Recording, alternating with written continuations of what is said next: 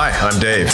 And I'm Paul. And we're going to challenge you to transform your financial future through the principles of the most profitable business in the world, banking.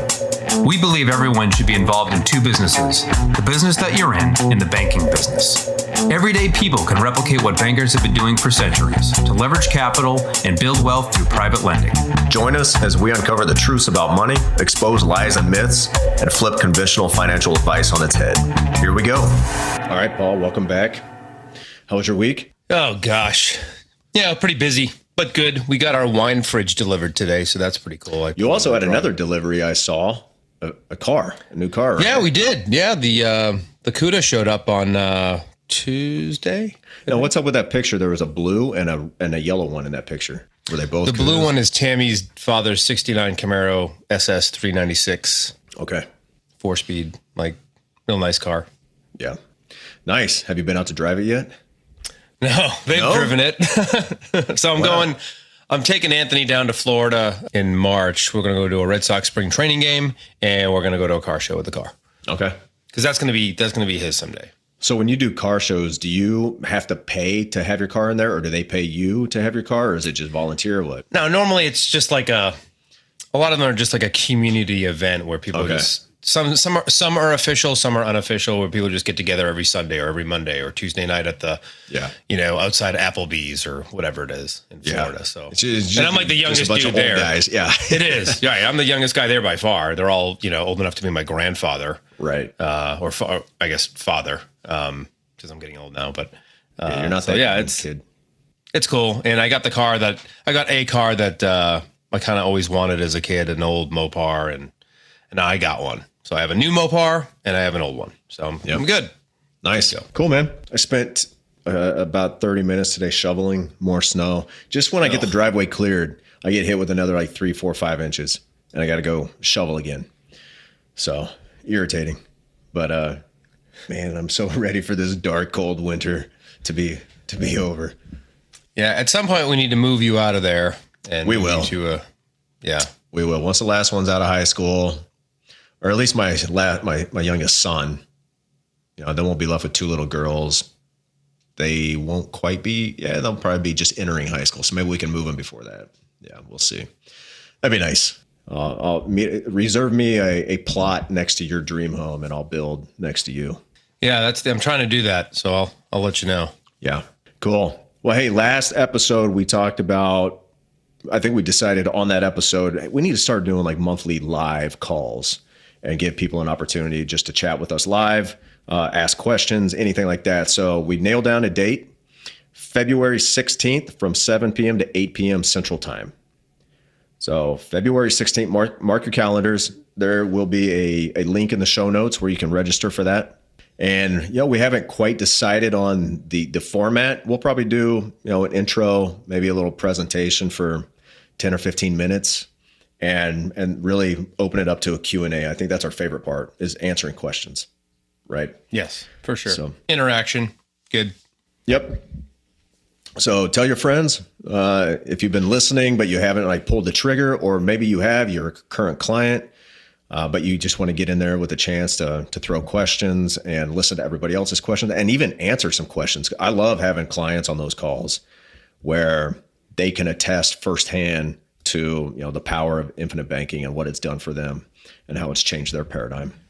That's right. And we get those notes occasionally, don't we, Dave, from current clients? Oh, yeah. Yeah, those are fun. Those are a lot of fun. A lot different once, when you go from conceptual to actual, execution of IBC in your life. Totally different. Right. Completely different. So don't feel like just because you haven't started that you need to know everything to get started. Like there's nothing in life where you can know everything before you start doing it. Right. And this is just another one of those things. Once you start doing it, your mind starts seeing different things and you start asking different questions. Right on. Yeah. Well, all right, man. Well, I figured, why don't we talk today? Because I have this conversation every time we get to the end of the process, when somebody gets approved for a policy, that's when we pull out the illustration, right? It's almost never do we pull it out before that piece has been completed. Like, hey, you're approved for life insurance. Now we're not wasting each other's time. by designing an illustration and tweaking it to fit your goals and your life, because we know you're insurable. So we get to that part, and I like to show the breakdown and where all the money, all the premium is going into the different parts of the policy. But then we get to the actual illustration portion, right? Like, let's see the numbers. It's like the big reveal, right? But there's two ledgers. There's a guaranteed, and then there's a non-guaranteed. So we wanted to talk about what's the difference between the guaranteed cash value and the non-guaranteed, and why we focus on one or the other. So Paul, if I pulled that up and I said, hey, Paul, what's the difference between guaranteed and non-guaranteed? What would you say? I would say one is guaranteed. Okay, good one. No. Nice dad joke. I would say that probably, but no. So Dave, it's a good question. And I think it's a legitimate question from new clients. It's good to know. Yes, I think they can differentiate between the meanings of those words. But these life insurance contracts, folks, have a guaranteed aspect to it, where it's contractually guaranteed that year after year, this is the premium, this is the cash value. They represent end of year values, if you're familiar with what one of these ledgers looks like. And then there's an end of year death benefit. Right. And those are guaranteed by the company. So once that premium has been paid for a given year, the end of year value will be X. So there's that just guaranteed growth component. So it's not like the life insurance policies I used to have. I had regular vanilla non-participating whole life, where I had a fixed premium of whatever and a fixed death benefit. So if my death benefit was a $250,000 whole life policy, it stayed there from when I bought it at age 23 to age 100, when it would have endowed and paid out. Right. Now they endow, of course, at age 121. So okay. Let me elaborate then. So the guaranteed, let's talk, in like military terms or Army specifically, like guaranteed would be your most dangerous course of action. What does that mean? It means no matter what happens at the company, they could lose money that year and you're still guaranteed that cash value that they stated and that death benefit if you've paid your premium. Yes. Okay. I like that. Yeah. I like that most dangerous course of action. I think a lot of people will understand that. Right. So, let's talk about non-guaranteed. And if we were going to call this, what type of course of action would we call this? This would be the most likely. Boom. Yeah, I feel like I'm in some kind of a leadership course with the Army down at NTC prepping for. Well, I think you talk about it like the Joint Firepower course in Las Vegas. That's an Air Force course that I got to go to at Nellis. Yeah. That was nice. Yeah. What if we were there at the same time? I was there July of 2006. I was there, after that. I was in Korea in July of 2006. Yeah, and there was a Lieutenant Colonel Toldy. He was a Southwest guy, but he was an A-10 guy in the hog driver. Nice. Yep. Anyway, great course. Really enjoyed it. And I won $50 at Treasure Island. So good. It's a win all around. Yeah. So the most likely on the non-guaranteed side. So again, if you're familiar with the ledger, you have left side guaranteed, right side of the ledger, which is actually a bit longer, non-guaranteed. And what that assumes, Dave, is with these participating whole life insurance policies or dividend paying whole life insurance policies from mutual life insurance carriers, they have a great history of paying a dividend. And as a review, folks, what is a dividend? Well, the IRS characterizes it as a return of excess premium. We've explained in other episodes how it is Dave Ramsey defines it like that too, but it's much more than that. Yeah, right. They're not just paying you what you overpaid, as Dave Ramsey might say. Right. They're just giving you back what you overpaid, you idiots. Yeah. It's so much more than that. And anyone who owns these things and has a super mature policy especially can attest to that. Oh, yeah. The dividends will become quite large. Far greater than your premium. So they can become far greater than the actual premium. Absolutely. No question. Yeah. So with that dividend history, and companies have 118-year dividend history, 140-year dividend history, something over 100 years straight without missing it. So that takes you through World War I, the Great Depression, World War II. Joe Biden. You heard it here. You heard it here, folks. Yeah, we just like reached our debt ceiling again, right? 31.5 trillion or whatever the heck it is. Don't worry about it. I'm sure they'll, the media will start covering something about Prince Harry to take your attention off of it. Tammy said that was she watched that Netflix thing. I'm like, why are you watching this? Oh, why would you watch that? I'd rather watch the Kardashians, but man, we're getting off topic quite a bit in this podcast. Yeah. So let's get back to the non-guaranteed. Anyway. Simply, non-guaranteed just means it includes dividends. That's right. At the current scale as the current company experience, Dave, right? Which will change. Right. So if dividends this year were 5%, declared to be 5%, then the illustration would illustrate a 5% dividend from now until the day you die, all the way to age 121. Is that realistic? No, absolutely not. That's not going to be the same. But it's going to be a lot closer than the guaranteed side if past performance is any indication of future performance, which with life insurance companies, I firmly believe it is. Yes. Very stable business, using the law of large numbers, being conservative. Now, are all the life insurance companies built alike? No, not really. Some are bigger. Some take on a little bit more adverse selection. Maybe because they can. Some have offerings, Dave, that I don't particularly like, or strategies that I don't particularly like. But that's all here and there. They all have a very good dividend history, and they all have a history of stability.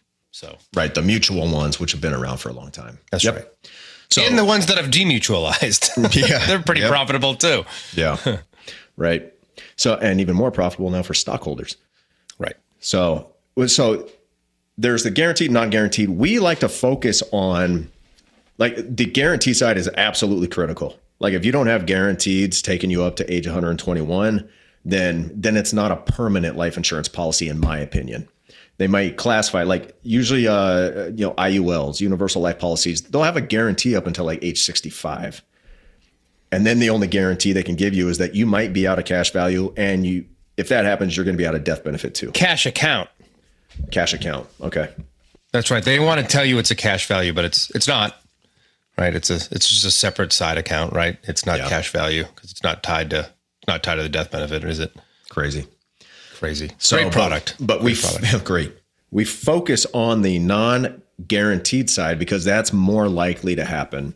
And frankly, I think a dividend rate of 5% is pretty historically low because interest rates have been historically low. Now interest rates are going up, which means the policy loan rate's going to go up, which in turn, if history is any indication, then dividend rates will continue to go up too, because that's just saying these insurance companies are getting a larger return on their investment now because money costs more now. Yes, that's right. And, it won't be an instantaneous change for those of you who currently own policies. Could you see a higher dividend next year? Yeah, maybe. Yeah. Could it take 5 years? Yeah, maybe. I mean, who knows? Right. But in the end, like you said earlier before we went live, Dave, I only care that I get a dividend. Yes. That I'm participating in the profitability of this company. That's very important. And the fact is, so if you look on the guaranteed side, that's the most dangerous course of action, right? That assumes no dividend is ever paid out for the rest of your life. After a couple years of that happening, I'm probably thinking about moving my policy somewhere else, or I'm probably not going to get more policies at that company, if they haven't paid out dividends for a couple years. So you could expect if a company does that, they're going to go out of business because that just means they're not profitable. Right. So, and they'll likely get scooped up by some hedge fund from wherever. Yeah. Maybe. So there you go. And that's why we focus on the non-guaranteed side. I think it's better for planning, for forecasting. And it's, it's probably going to end up somewhere between the guaranteed and the non-guaranteed, but could also be greater than those numbers on the non-guaranteed side if dividend rates go up. Yes, I would say this. I think the most likely, I just made that up, is somewhere in between, but close to what is assumed off that original illustration. I think it'd be somewhat close to that, relatively speaking to premium paid and all that. Don't beat me up, agents. You know what I'm saying. But somewhere between the guaranteed and the non-guaranteed of your original illustration is probably the most likely. But like you said, if rates stay high for a long time, maybe it'll be higher. It just depends. Right. So, and honestly, Dave, I don't care. And why don't you care? Because I'm really focused on what's going on outside the policy. Yeah. I'm just using the policy to store cash and protect my family and create a legacy. That's it. And I have guaranteed death benefit right now. That is a lot. And that gives me that peace of mind. If the dividend is 5.2% versus 5.25% next year. Yeah. Let's not get tripped up in the details. I mean, we're arguing, we're splitting hairs at that point. Hey, the so-and-so company is offering 5.7. Your company, that you're talking about is only 5.2. Why would I go with that? Again, people, the dividend rate is only one piece of the total equation to determine how much cash value increase you actually get every year. It's just one piece of the equation. So don't get wrapped up in it. Yep. And we've talked about that in another podcast today where the rate that a company the gross dividend rate that a certain company may advertise, that is not what your policy is receiving. Yep. Okay. Right.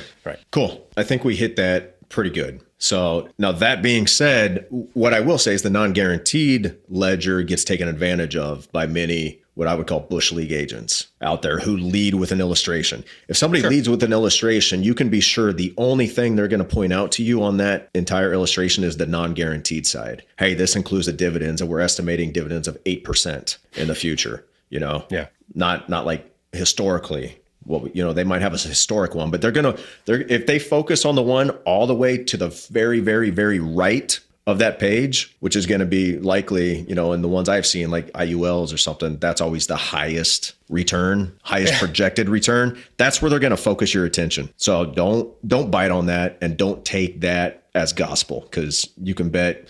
And people, like, I just talked to somebody today. She's a 52-year-old woman. She called me today. She came in through the podcast, and we were talking about her situation. She wants to insure her kids. And I said, well, okay, great. Do you have insurance? Yeah, I have a term policy, and I've also got this universal life policy that I purchased 20 years ago. And I just looked at it, and it has $6,000 of cash value. When I bought it, they said the cash value would keep going up every single year, and it was supposed to look a lot better. And I just groaned. It's the same old story you hear over and over and over from people in their 50s and 60s who bought these things 20 years ago. Same old story. So I've never met somebody. I'm sure there's some out there, right, who are like, hey, this was actually a good buy for me, and I have a great cash account, and it's not being eaten up by my ever increasing premium as I get older. Maybe there's somebody out there. If you're out there and you have that, let us know. I'd like to see it. I've just never met anybody or talked to anybody. It's always been the reverse. Yeah, I think a lot of people, Dave, just haven't reached that point. I mean, she's 52. She bought it when she was 32. She's lucky to have looked at it and paid attention to it right now. Right. And she's not that old yet. Not at all. You know what I mean? So that premium, the way I've explained it to people that have had the IUL conversation with, I say, listen, look at this annually renewing term. The term ends when you're, let's say, 55. Look for the same death benefit at age 56. Look what that costs versus what it was costing you on that level term that you bought when you were, 20 something. Yeah. It is dramatically different, folks. And like our friend says, nobody's writing that check. No, I just ran a term illustration today for a 10-year term. And then guess what? Year 11, when the guy turns 63, the monthly premium jumps from like $300 to $4,000. $4,000. The next year it's like $8,000 per month. Nobody's writing that. Nobody's writing that check. Guaranteed.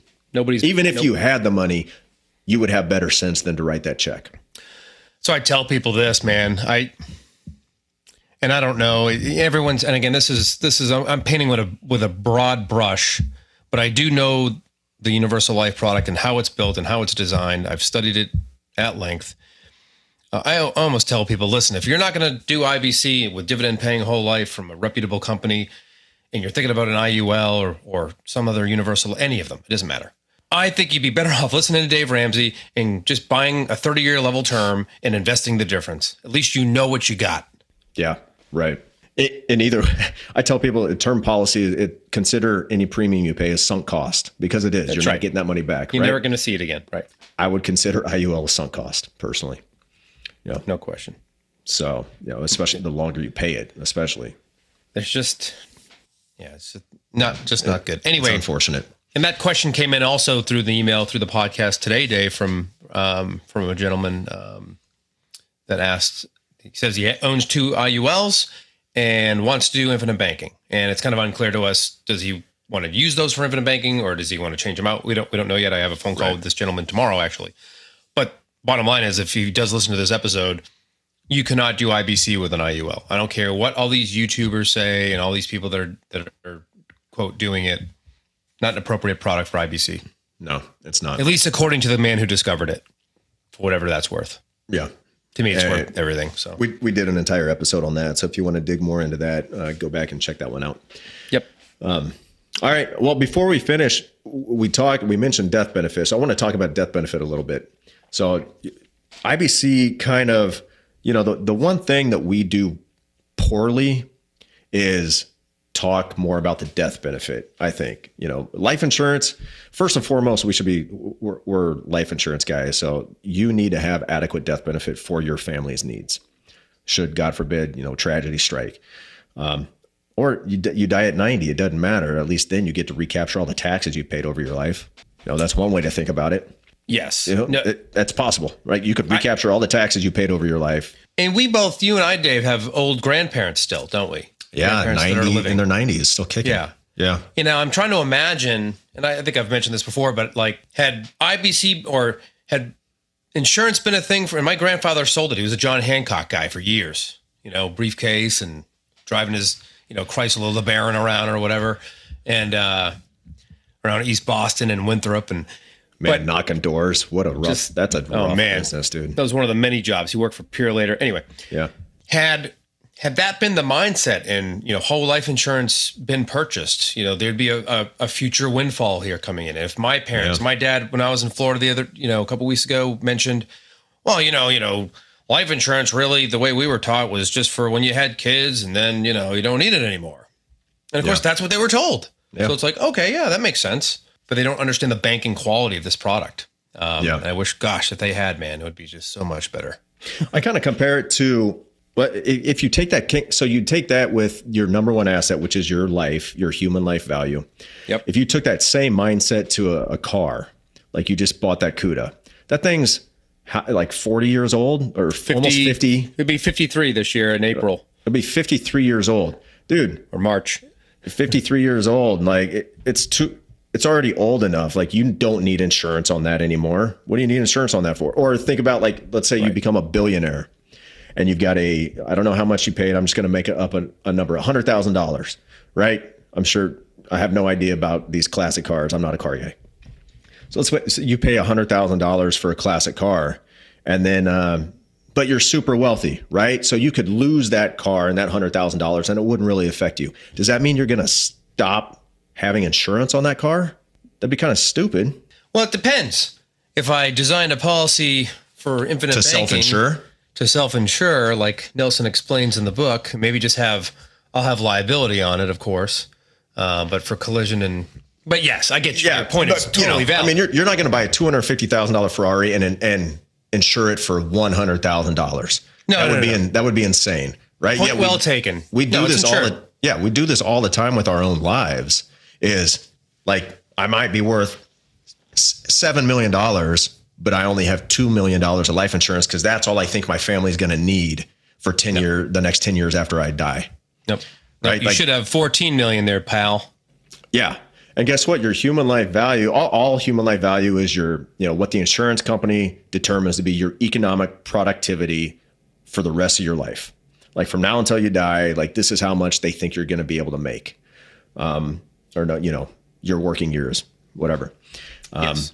And guess what? As your income increases, so you go from 25 years old to 30 years old, ideally your income increased.